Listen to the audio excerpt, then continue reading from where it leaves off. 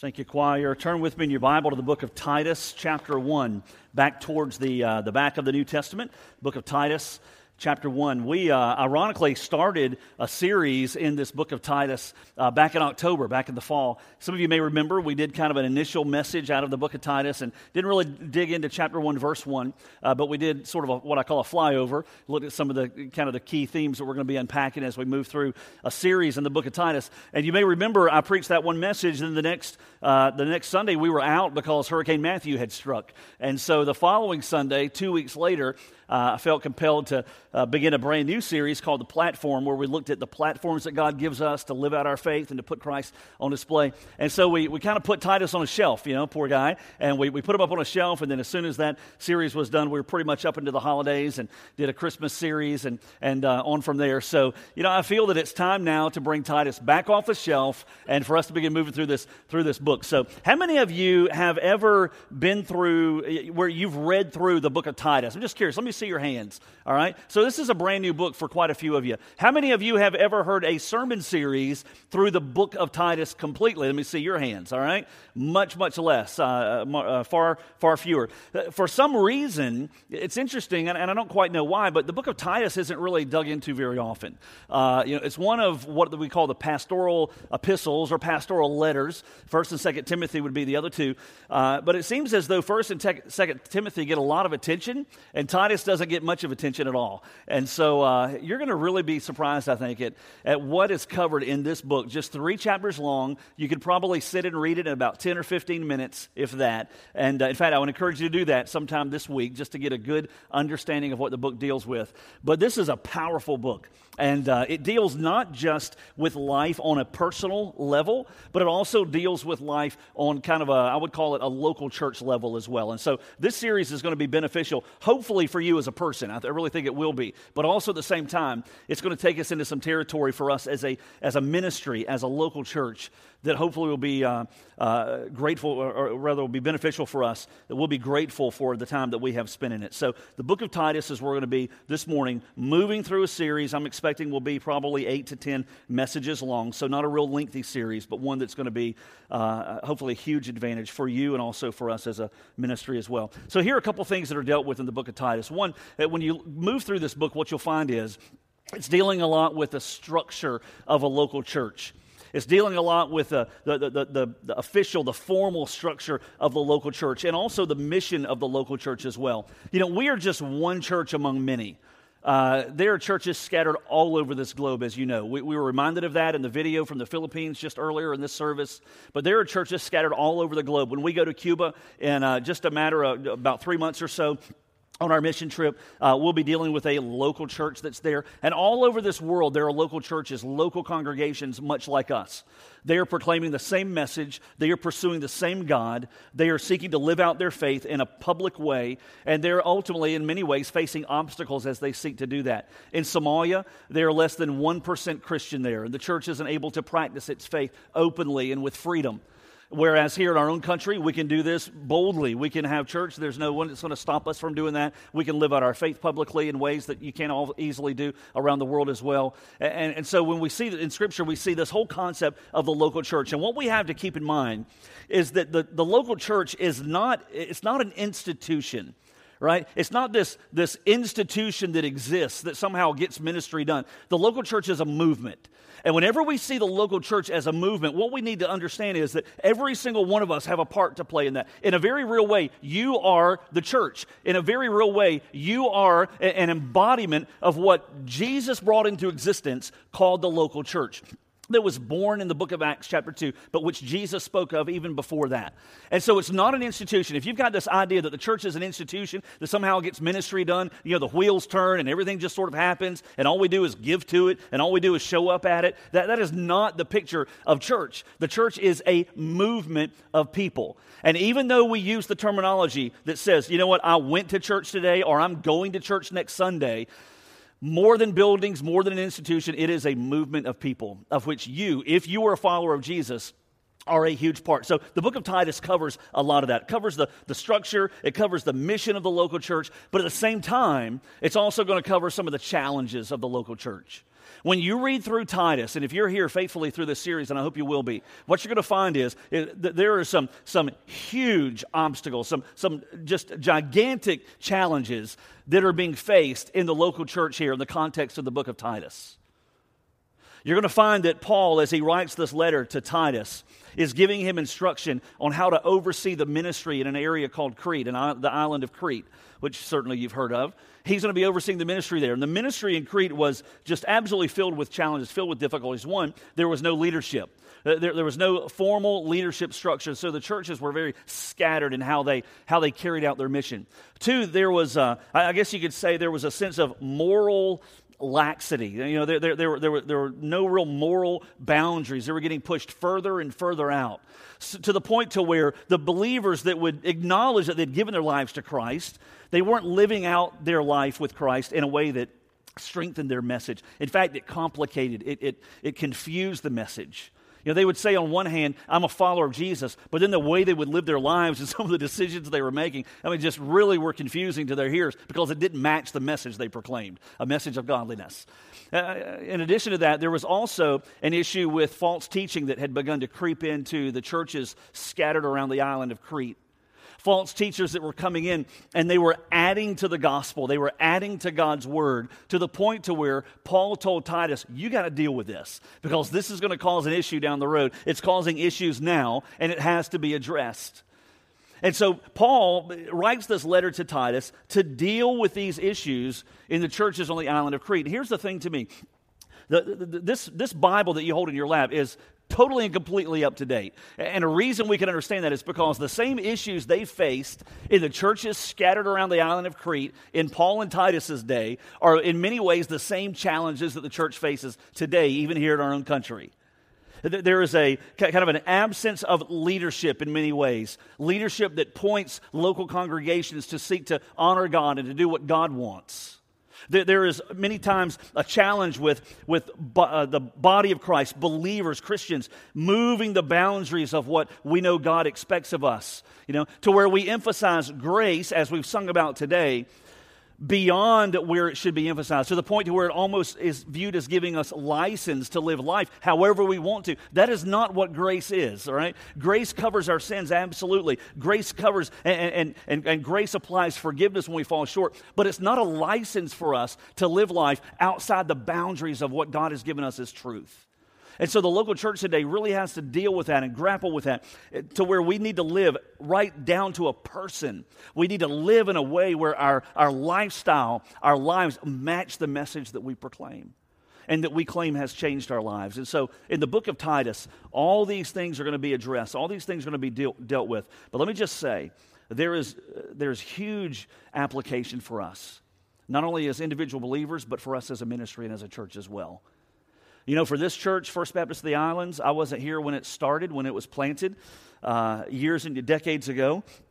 I've been here for a little while, but I wasn't here at the very beginning. Some of you were. Some of you were kids back when this church started. Some of you were a part of kind of those early days of when this church was planted, when this church was begun. But all I can speak for is now, and I can say that there is a wide open door for this local church, for this ministry, to have a gigantic impact in this community and in this city, in a way that extends even beyond the borders of our city or our state.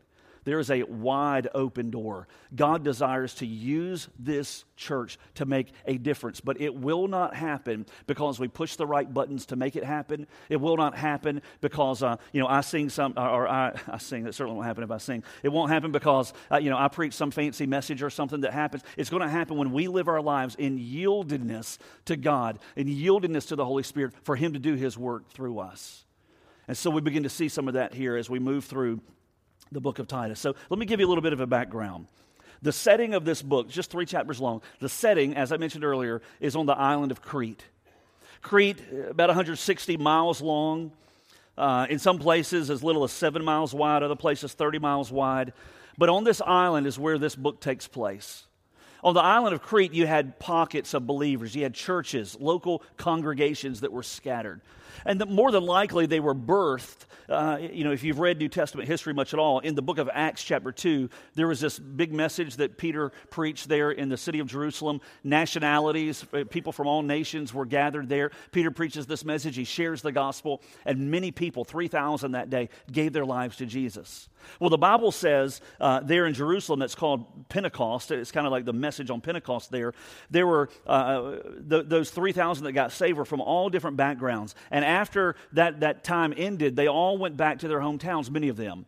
And we would undoubtedly expect that there were those from the island of Crete who placed their faith in Jesus there under the preaching of the gospel, and then they went back to their home. They went back to their island. And as a result of that, we can assume then that they shared their faith and that others placed their faith in Jesus, not much unlike what happens in the Philippines, where we send a team, people accept Christ, Bible studies form, churches get planted, they begin to grow, and more, it just continues outward, outward, outward. That's what happened here. And so those believers would hear the message of the gospel in Jerusalem, travel back home to Crete. They would undoubtedly begin to spread the message. Churches would be planted. Churches would begin to grow.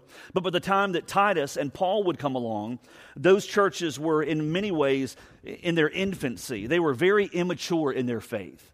They were dealing with all those issues that I talked about. There was a lack of leadership. There was no one to kind of cast the vision. There was no one to lead that work, to lead those ministries. The believers were just scattered. They weren't living lives to honor God. False doctrine was sweeping in. You kind of imagine if you were to go to Walmart, right, here on the island or somewhere in town. You go to Walmart, and just imagine, you didn't know this, but 6 months ago, all the leaders left, all the managers left, everybody just kind of left, and it's just sort of been going on now for 6 months with no leadership. You go to check out and you go up to the cashier. The cashier, she's not operating by truth, right? She's not charging what's on the price. Whatever she feels like, that's what she's going to charge. So you go to get your little jug of Tide, and if she wants to give it to you for $4, she rings in $4. That's a big score for you. I'd recommend 2 or 3 jugs of that Tide at that price. But then she may not feel that way. She may feel more like, you know what, I'm going to charge $40 for this Tide. And imagine, you can't go anywhere else. That's the only place where you can shop. You're just kind of stuck there. You can't just bail out and go to another Walmart or Target or, CVS or where. That's the only place where you can shop. And it is just a madhouse. There's no leadership. Everybody's doing whatever they want. They're charging whatever they want. They all go to their staff meetings and they all agree with the policies. But then whenever they go out for the workday, they just sort of do whatever they want. Nobody's abiding by the rules. It's just absolute chaos. And that's kind of what happened for Titus. Imagine you get put in charge of fixing that whole gigantic mess in Walmart. And not just that Walmart, but all the others scattered around the state of Georgia while you're at it. That would be a bit overwhelming. That's what Titus faced. And it wasn't a Walmart, it was ministry. It wasn't individual stores. There were individual congregations of believers called churches. And so Paul leaves Titus behind on the island of Crete. He kind of waves goodbye as he sails away. And then after a short period of time, perhaps, sometime down the road, Paul writes a letter back to Titus. And it's that letter that you have in front of you. And it's in this letter where Paul hits the high points and he gives Titus his marching orders. And he says, if the local church in this island of Crete is going to flourish, then these are things you have to do. And for 3 chapters, he gives him insight and he gives him instruction. And what he shares with him is, as I said before, of enormous value for us in how we do ministry here in this local church called First Baptist of the Islands. But also, as you'll see as we move through this book, there are going to be huge applications for you in your own walk with God as well. So let's go ahead and jump into the book of Titus. This morning, we're going to begin in verse 1. We'll move through verse 5. If you have your Bible, you can read along with me. If you don't have a copy of Scripture, we've got some outside at the lobby, in the welcome lobby desk. They're all free. Grab you one. Let them know you'd like to get a copy of that, and then you can have a copy of God's Word for yourself. But this morning, if you don't have a copy, we can read along together. So let's jump in. Chapter 1, verse 1. We're going to ultimately today make it through verse 5. So Paul is writing this letter, and he's writing this letter to Titus. You kind of know the backstory now. And so he says, as he begins, Paul, a bondservant of God and an apostle of Jesus Christ. Let me just pause there for a second, because you'll see that word bondservant highlighted. I've highlighted that for a reason. That is a very important word. In the Greek language, the language in which the New Testament was originally written, that Greek word is the Greek word doulos. D-O-U-L-O-S, doulos. And it's often translated bondservant or maybe even bondslave. And what Paul is communicating here is the nature of the life that's yielded to Jesus. He doesn't describe himself merely as a follower of Christ. He describes himself as a bondservant of God. A bondservant, a doulos, a slave, was typically, when this language is implemented, it refers to a slave who became a slave at birth.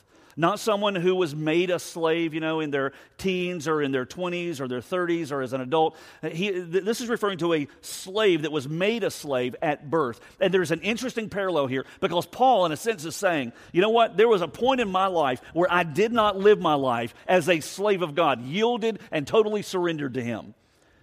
He said, but there was a time in my life where I had a second birth, where I turned from my sin, and I laid my life out before the Lord, and I trusted Jesus and His work on the cross to bring forgiveness. And so there was a point that when I gave my life to Jesus, I was born again, right? The book of John chapter 3 tells us about that.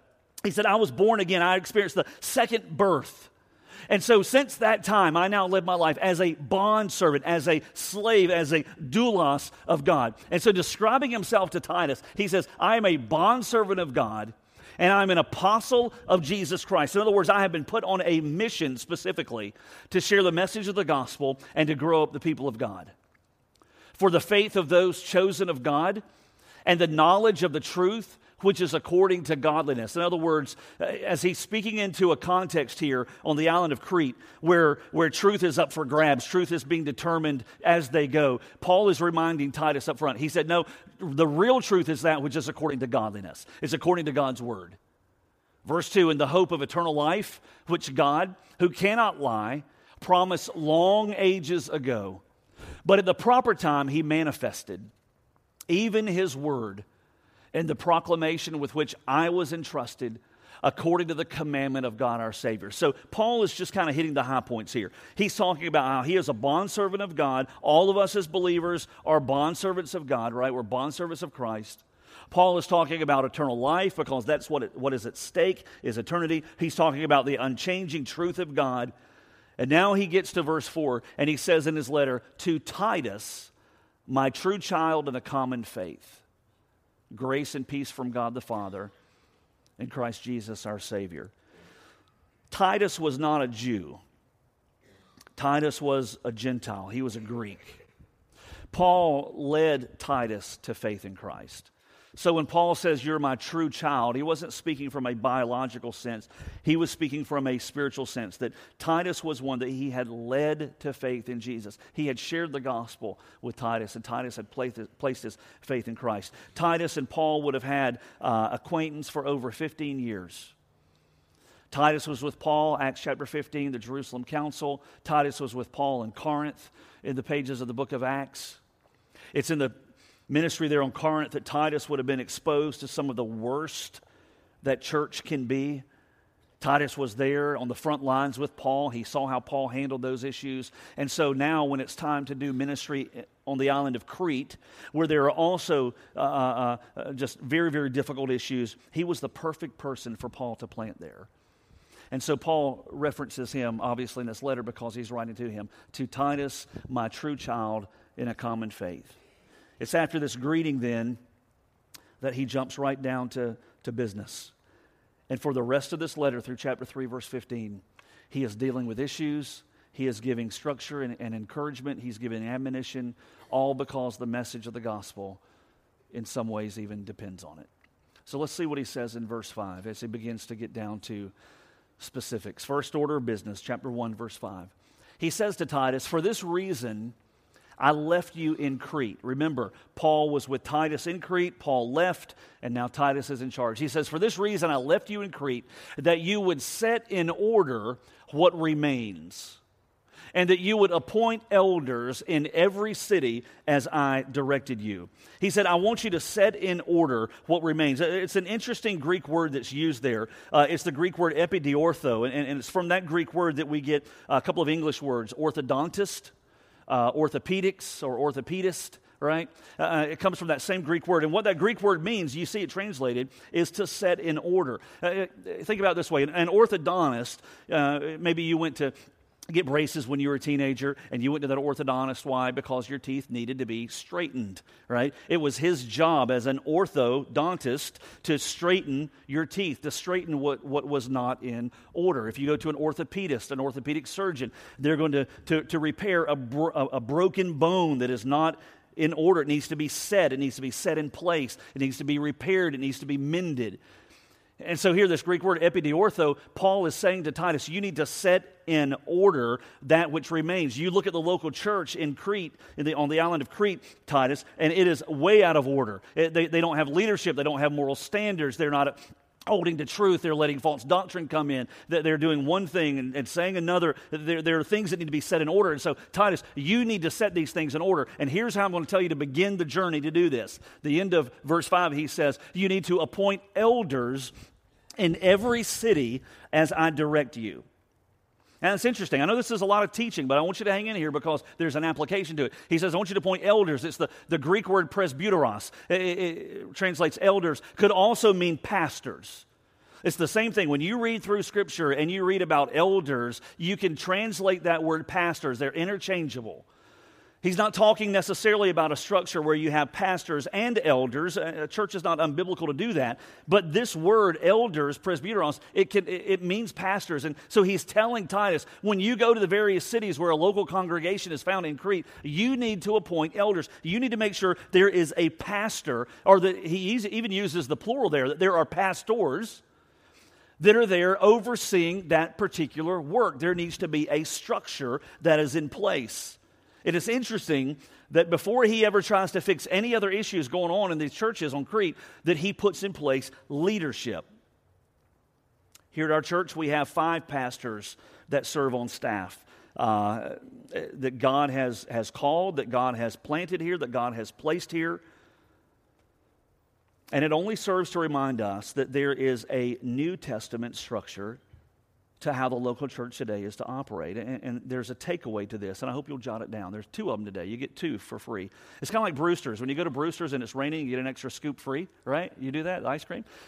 Today, it's raining outside. I'm not just going to give you 1 takeaway. I'm going to give you 2. So it's kind of like Brewster's that way. And some of you have no clue what I'm talking about, so we'll move on. All right? So here's a little takeaway. Here's a quick little point. We'll bring it up on the overhead. To be most effective, when we think about a local church, to be most effective in accomplishing God's work, every single local church has to understand the difference between form and function. Every single local church, this one included, to be most effective in accomplishing God's work, we have to understand our form and we have to understand our function. Let me illustrate for just a second. Maybe when you were in school, if you took an architecture class or if you took another type of class, maybe you covered some of this that talked about form and function. Form always follows function. Form refers to kind of the outward design of an object. Function refers to the purpose of an object. Let's use a vase as an example. There is a reason that a vase carries the form that it does. There is a reason that it is vertical and not horizontal. There is a reason that it is enclosed. The reason that it is shaped the way that it is, and the reason that it extends vertically and not horizontally, is because its function, its purpose, is to provide a place for a flower or flowers to be placed, and to be placed in water to extend their life. And so its function, to hold flowers, is what determines its form and its shape. You think about a bucket, for example. You may have seen some buckets in this room today, right? A bucket is designed, its form, it's enclosed, it can hold liquid, it has a bottom, it has a handle, right? That's the function is to be able to pick things up, whether liquid or solid, and to move them from one place to another, to be mobile. And so its form with a handle helps it to accomplish its function. You think about a coat hanger. There is a reason a coat hanger extends this way and not this way. Why? Because if it extended this way, it could not fit through the armholes in your shirt. And so its function is to enable your clothes to dry quickly. right? And so its form accomplishes its function. It extends outward and it gives a way to move through the arms, right, and to hold that piece of clothing up there. I know that sounds silly, but it reminds us that in much of life, there is a function and then there is a form. And when you look at the early church, there is a reason that it is formed the way that it is. There is a reason that there are leadership positions that are taught about in Scripture, because it's those positions that should help the church to ultimately accomplish its function. So what is the function of the local church? Maybe in some churches you've been at, the function of the local church was just to provide a really good time. You know, you come and you hear music, it just makes you feel good, and it makes you kind of get into it. Then you hear a message that's going to make you feel good, kind of make you go out feeling really good about yourself. Maybe even while you live your life and just sort of total outright rebellion against God, still, it's just going to pump you up, make you feel good about yourself, right? Sometimes you go to churches and you don't even know what the function is, right? You've been there and you don't quite understand what it is they're aiming for. Here's what we need to understand from Scripture. The function of the local church is to advance the gospel. That is the primary overarching purpose behind the creation of the local church. Jesus, before he ascended back to heaven, would leave 11 guys behind him that were faithful and that were true. Those 11 guys would not be able to reach the world for Christ. And so Jesus would begin to talk in language terms of the church. All right, talking about the church. In the book of Acts chapter 2, when the church is born, it was to advance the message of the gospel. That is the primary reason for which we exist, is to get the gospel to the nations. That's why every local church should exist, is to get the gospel to where it needs to be heard. At the same time, however, there is also another function to the local church, and that is to provide biblical instruction for the followers of Jesus, so that as the message of the gospel gets put out to the nations, it's a gospel that is true to God's word and not one that we've just added to or made up that we think sounds better. Okay? And so Scripture, the local church, work together to help instruct believers and equip believers to live out the function of advancing the message of the gospel. That's the function. And so Paul here is talking about the form. He says to Titus, you need to put leaders. You need to go to every city where there's a local congregation, and you need to put in place elders. You need to put in place pastors that can oversee this work, so that the function of the local church can be able to help accomplish the purpose for which it was created. Now, there's a couple of dangers here. There are a couple of dangers, and I understand it, and this is why we have to constantly pray. One danger at the local church level is that we begin to treat pastors as though they are some super saints, or somehow, God has handpicked them and they are a breed apart from everybody else. I promise you that's not an issue here, because you know me too well for that. But there are some places where pastors are placed on a platform that is far higher than it should be. All right? Paul is not saying anything at all here about pastors being better than or more spiritual than anybody else. He is just simply saying there is an office in the local church that needs to be filled by a leader. God says, I'll pick who they are, local church, you just follow my lead. I promise you, there is not a pastor in existence that is any better than the people that he has been placed with the responsibility of leading. We are all very much the same. But the other danger at the local church level is in not understanding that there is a New Testament, God-appointed position of leader called the pastor. And again, not an issue here in this church. This has been a blessing to be pastor of for over 14 years. But in many churches, and I hear the horror stories, there is very little consideration for the fact that God has placed a leader in the midst called the pastor, and virtually no one responds to his lead. So Paul says, in order for the church to be most effective, it needs to understand its function of not just being a social club, it's not that at all, but of being an absolute army in engagement, advancing the gospel, and putting solid tracks for its people to run on that are based in biblical truth, while at the same time understanding that there is a form, that there is a structure, and that there are those who are responsible and accountable before God for leading in a way that reflects Him, those that are called pastors. Which leads us to a second and a final application here, a takeaway or principle. And that second one is this, that there are those who lead within the church, but then there are also those who lead as the church. There are those who lead within the church, and there are those who lead as the church. See, I mentioned two dangers at the local church level as it relates to pastors. One is that they're somehow different than everybody else, better than, not the case. The other is they have no voice. Who are they? We can vote them out and get rid of them just as easily as when we voted them in. So we don't have to listen to anything they have to say. It shouldn't be that way. But then there's also a third misunderstanding, and the misunderstanding is that, well, we have a pastor or pastors, so then isn't the work of ministry solely their job? I mean, if we're going to reach our community, isn't that what he's supposed to do? I mean, if we're going to care for each other, isn't that what he's supposed to do?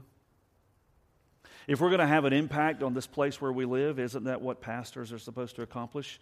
And there's also this misunderstanding that for the person who's a part of the body of Christ, it's almost this misunderstanding that, you know what, I'm off the hook here. And that's not the case. Because there are those who lead within the church as leaders that Scripture speaks of, but then there are other leaders in the midst as well, and those leaders lead as the church. See, there are places where you can go. There are people that you can reach in settings in life that I'll never have a hearing with. And the moment they find out I'm a pastor, it's like, I've met plenty of you guys, and I don't want anything to do with you, you know? They have all these misconceptions, and sadly, sometimes those misconceptions aren't off base. But there are people that you know that I can't go waltzing in to have a relationship or friendship with them. They won't give me a hearing for whatever reason, but they will listen to you because you're in the trenches where they are, and you're a leader in their life. And so there are those of us who lead within the church, and then there are those who lead as the church. Look at how Paul puts this in a letter, separate letter to the church in Ephesus. Look at how he words this in the book of Ephesians chapter 4. He says, and he, God, gave some as apostles and some as prophets and some as evangelists, some as pastors and teachers. For what? For the equipping of the saints for the work of service. See, the whole reason these positions exist, the whole reason that the position of pastor exists on a local church level is so that there is a form in place to equip the people within the body of Christ for the work of service.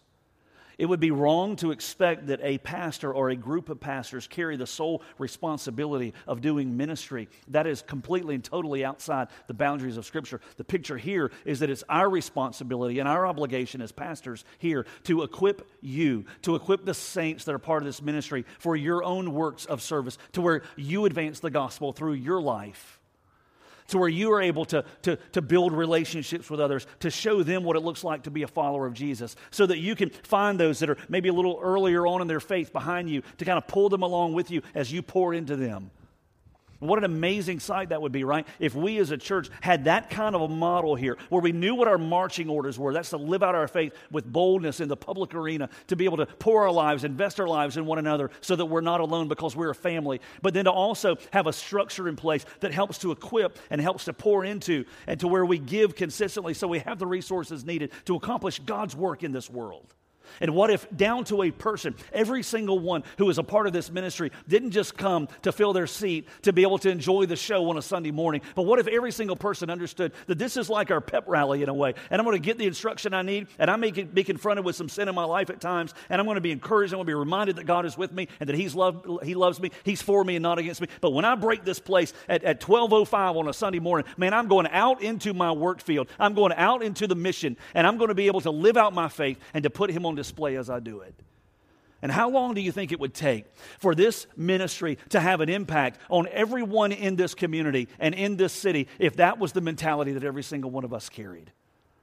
Not just doing missions because I'm on the next mission team, but waiting until that team comes. And as I do, I'm doing mission right here in my own backyard and in my workplace and in my family and in my community and with my neighbors and on my campus and everywhere God sends me. And that's the picture that Paul paints for Titus. And he says, Titus, before we ever deal with the issues on the inside, man, we've got to make sure that there is a form, there is a structure, there is a leadership in place That leadership is not going to be perfect. That leadership is going to make mistakes. They're going to fall short, and they're going to be on the anvil being groomed into the image of Christ, just like the people they lead. But the overarching goal is to dot the landscape of this island called Crete, Titus, with churches that are effective and that are healthy and that understand their call and who impact the world as a result of it. Imagine for a moment, if you let your mind wander, how many people do you feel like this ministry could impact in the days and months and years ahead? It's an odd day, I guess, for me to even go this direction, being that we're so low in number with the weather. But maybe it's the right time to say this. How big would the field be, do you think, that God could give us if we were faithful down to a person to live out our faith boldly, to live lives as bondservants totally surrendered to the Lord, and to seek to advance the cause for which Jesus died, the advancement of the gospel? I remember sitting in some planning meetings years ago before we did our rebuilding, our new build stuff here, and saying, we talked about, I felt like we could run 1,000 one day here. And I remember almost kind of the astonishment to some degree about, what? 1,000. It's not about the numbers. I understand that. If you've been here long, you understand I'm not constantly pumping numbers. But I do also understand that those numbers represent people. And the people are the ones for whom Jesus died. And so the greater the numbers, the greater the impact. And it becomes exponential at that point, because if those people that are reached on the inside then begun to take that message to the outside, that the kingdom of God and the message of the gospel is only advanced quicker and further. We had over 600 people here last Sunday. You may not know, we had 70 in Kid Life Worship last Sunday during this session upstairs. 70 kindergarten through fifth graders upstairs. We have 74 seats. Whenever you look at this particular community in which we live, over 20,000 people are part of this community. We all know, because we don't like to cross over that bridge to go into town if we don't want to, right? We understand that. Our ministry field is very easily defined at 31410. We have people that come from in town in Savannah. We have folks that live at Tybee. We've got people that come, even historically, from other counties. One couple that drives over an hour to get here from Clear all the way just about to Statesboro every Sunday, first service, serving. But for most of us, this ministry field is very quickly and very easily defined. It's right here in our own zip code. We couldn't build enough buildings to house the people that God wants to bring here, I believe. But you know what? It's not going to be a matter of making a difference because we push the right buttons and sing the right songs and do the right sermon series. It's not going to happen because of that. It's not going to happen for any other reason except the people of God understand the beauty of their salvation, and they never get over the fact that God has chosen to save them, and they take that out into the streets and into the workplaces and into the communities and into their front yards, and they begin to live out their faith without conflict, right? What they say, they also do, and they have a passion to reach people with the message of the gospel and the love of Jesus. And if we're only faithful to do that, man, I'm telling you, there is no limit to what God could do through this ministry, and it would blow us away as to the people that God reaches because of their hunger for the message that can change everything for them. But we have to be willing, and we have to be available, and we have to be just as Paul in verse 1, chapter 1. We have to be a bondservant, a doulos, totally surrendered and all in for the person of Jesus. When we look ahead, these are exciting days. Man, God is moving. Whenever we begin to look around us, we see that these are crucial days because people are dying. I haven't read the paper yet today, but I would imagine there are probably 30 to 35 names in the obituary, and there will be another 30 to 35 tomorrow and Tuesday and Wednesday and Thursday. There is no guarantee. And I'm telling you, heaven is real, hell is real, the gospel is the only message that saves. And there are people dying all around us every day who never have the opportunity to place their faith in Jesus. These are crucial days, and these are dangerous days because the enemy hates everything that this church stands for. And he hates the Lord that you've surrendered your life to. And so we have to be diligent, we have to be together, and we have to be urgent. The gospel, in many ways, depends on it. Hey, if you've never placed your faith in Christ, there is no better time than today, right now, to choose to have your sins forgiven, washed away, as you invite the Lord Jesus, who died and rose in your place, to come and take residence in your life, to take over. And if you've made that decision, heaven awaits, whether you're willing to report for duty and to say, as many before us have said, Lord, here am I. Use me. Let's pray. God, it must break your heart.